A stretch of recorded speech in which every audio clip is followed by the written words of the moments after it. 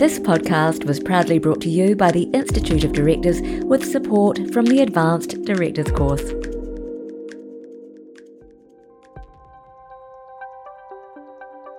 Kia ora, I'm Stephen Moe, and we're back again for another season of Board Matters. This time we're taking a closer look at the diverse perspectives of directors from around the country, getting an insight into their sectors to find out why governance and the decision-making process is important and what it looks like when it's done well. In this episode, we'll hear from Glenn Moir. My sector is the forest industry, and I actually have had a passion for this industry since being a child. I was brought up in Southwestland and always thought I would get into forestry, even as a young boy. It was later in life that I learnt from my parents. Actually, I was conceived under a pine tree in Hanmer, so I did start very early with my passion. Were you out of a city, or were you in the country itself? Or brought up in Franz Josef in Southwestland, where back then really the industries that were predominant were mining, the forest industry with native harvesting and farming. So it was sort of before tourism got going. Is governance something that maybe wasn't on your radar when you began your career, but it's kind of become increasingly important? Not at all. Early on, we formed in my first forestry business in 1992 after 2 tertiary qualifications in forestry and business. And it was really about setting up a small company and just cutting the next deal to make sure that we could keep that business going. As it grew, the wheels began to fall off. We started setting up nationally around the country in different areas. We had to have a clear distinction there between what was on-the-ground management and what was governance. And really, that's only been the sort of last 10 to 12 years that we've achieved that. And do you remember then when did governance first come on your radar as a concept or a thing? I actually went to a small seminar that was done by Ingemar Derricks here in Christchurch. And it was on negotiation skills, and it had been hosted by the IOD here. And really, that got me going at that time. Tell us a little bit about your sector. What are some unique aspects of governance when we're looking through it, the forestry lens? The forestry sector's had a really checkered history. The New Zealand Forest Service was formed in 1919 by the government then. It was really responsible for all of the growth of forests and also any processing that was happening on shore. That blew to bits in the mid-1980s when it was privatised, and there was a lot of offshore investment came into both areas of the industry.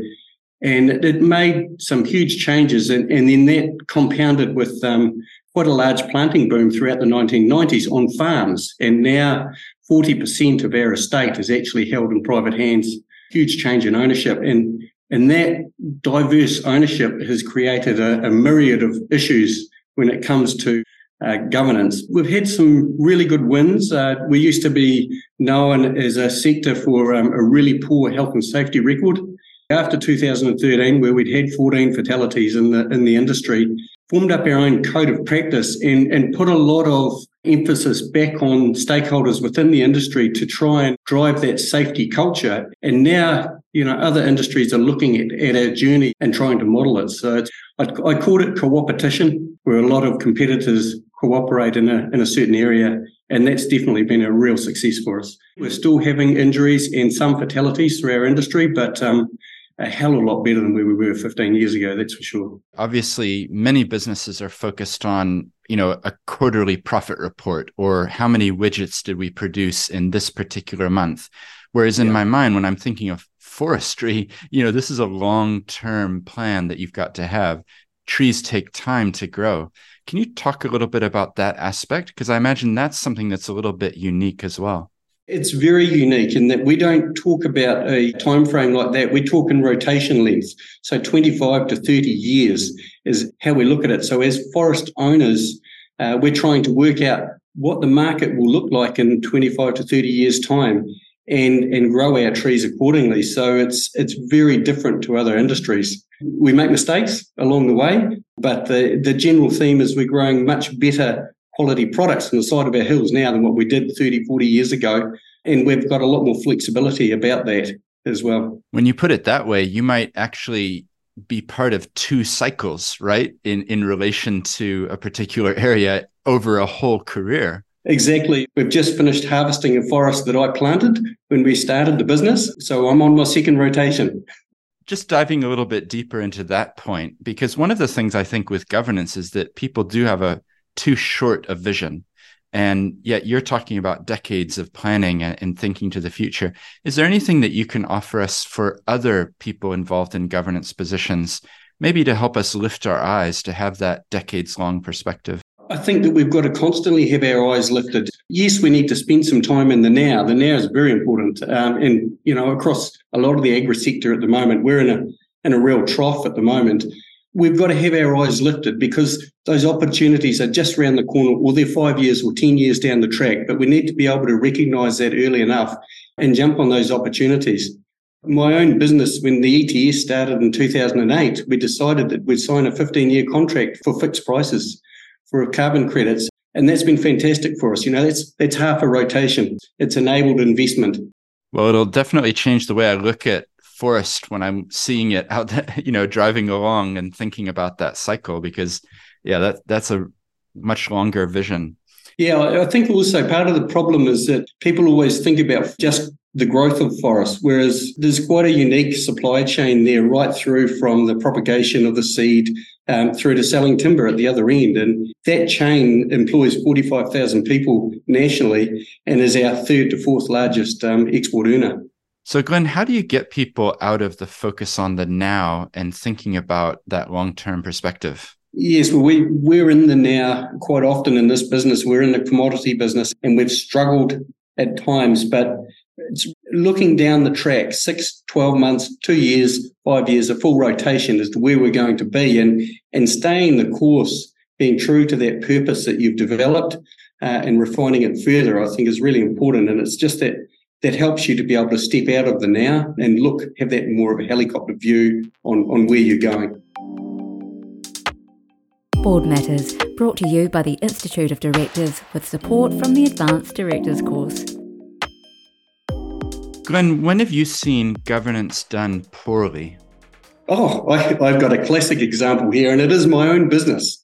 We were too busy in the now trying to cut that next deal, and we decided to put some investment into an area that was completely outside of our expertise. It was involved in the harvest industry, and it was a very expensive mistake. From there, we started to develop the why. The expensive lessons are always the best ones. You tend to learn a lot more. and that was a classic and lost big time. So very poor governance. Well, I guess that's the ability to learn from things that don't go well. Like that's the hallmark of being able to improve and innovate. And so what was the key lesson there for you? Was it around that purpose and the why?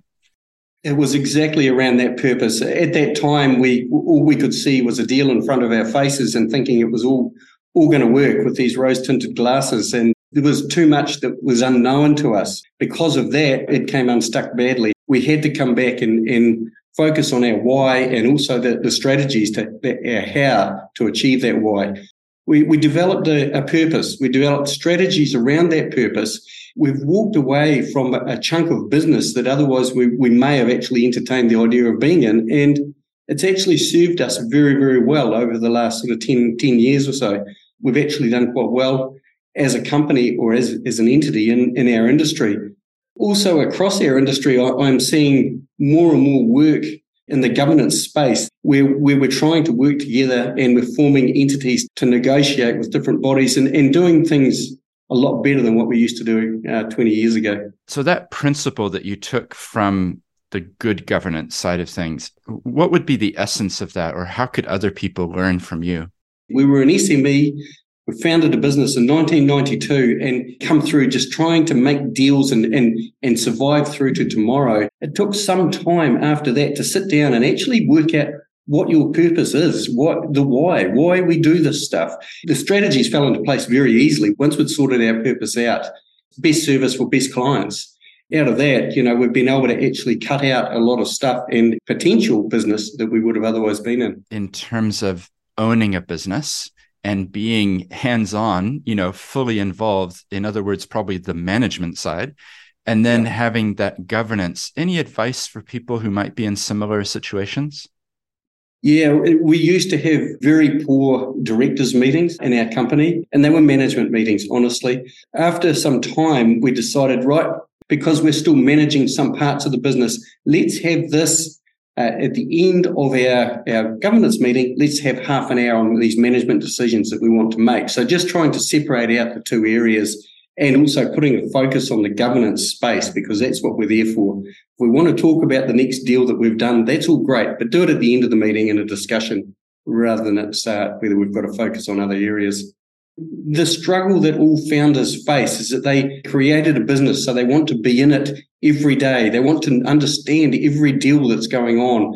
Whereas the training that I've done through the IOD and the governance journey that I've been on has allowed me to actually step out of that and work with my hands out but nose in. And have you found that getting people involved in governance who maybe aren't as involved in your business, has that been helpful? It's been really fantastic. We've now got 5 directors in our main company here, and of that, 3 of us are actively involved in the IOD and had some fantastic learnings out of it.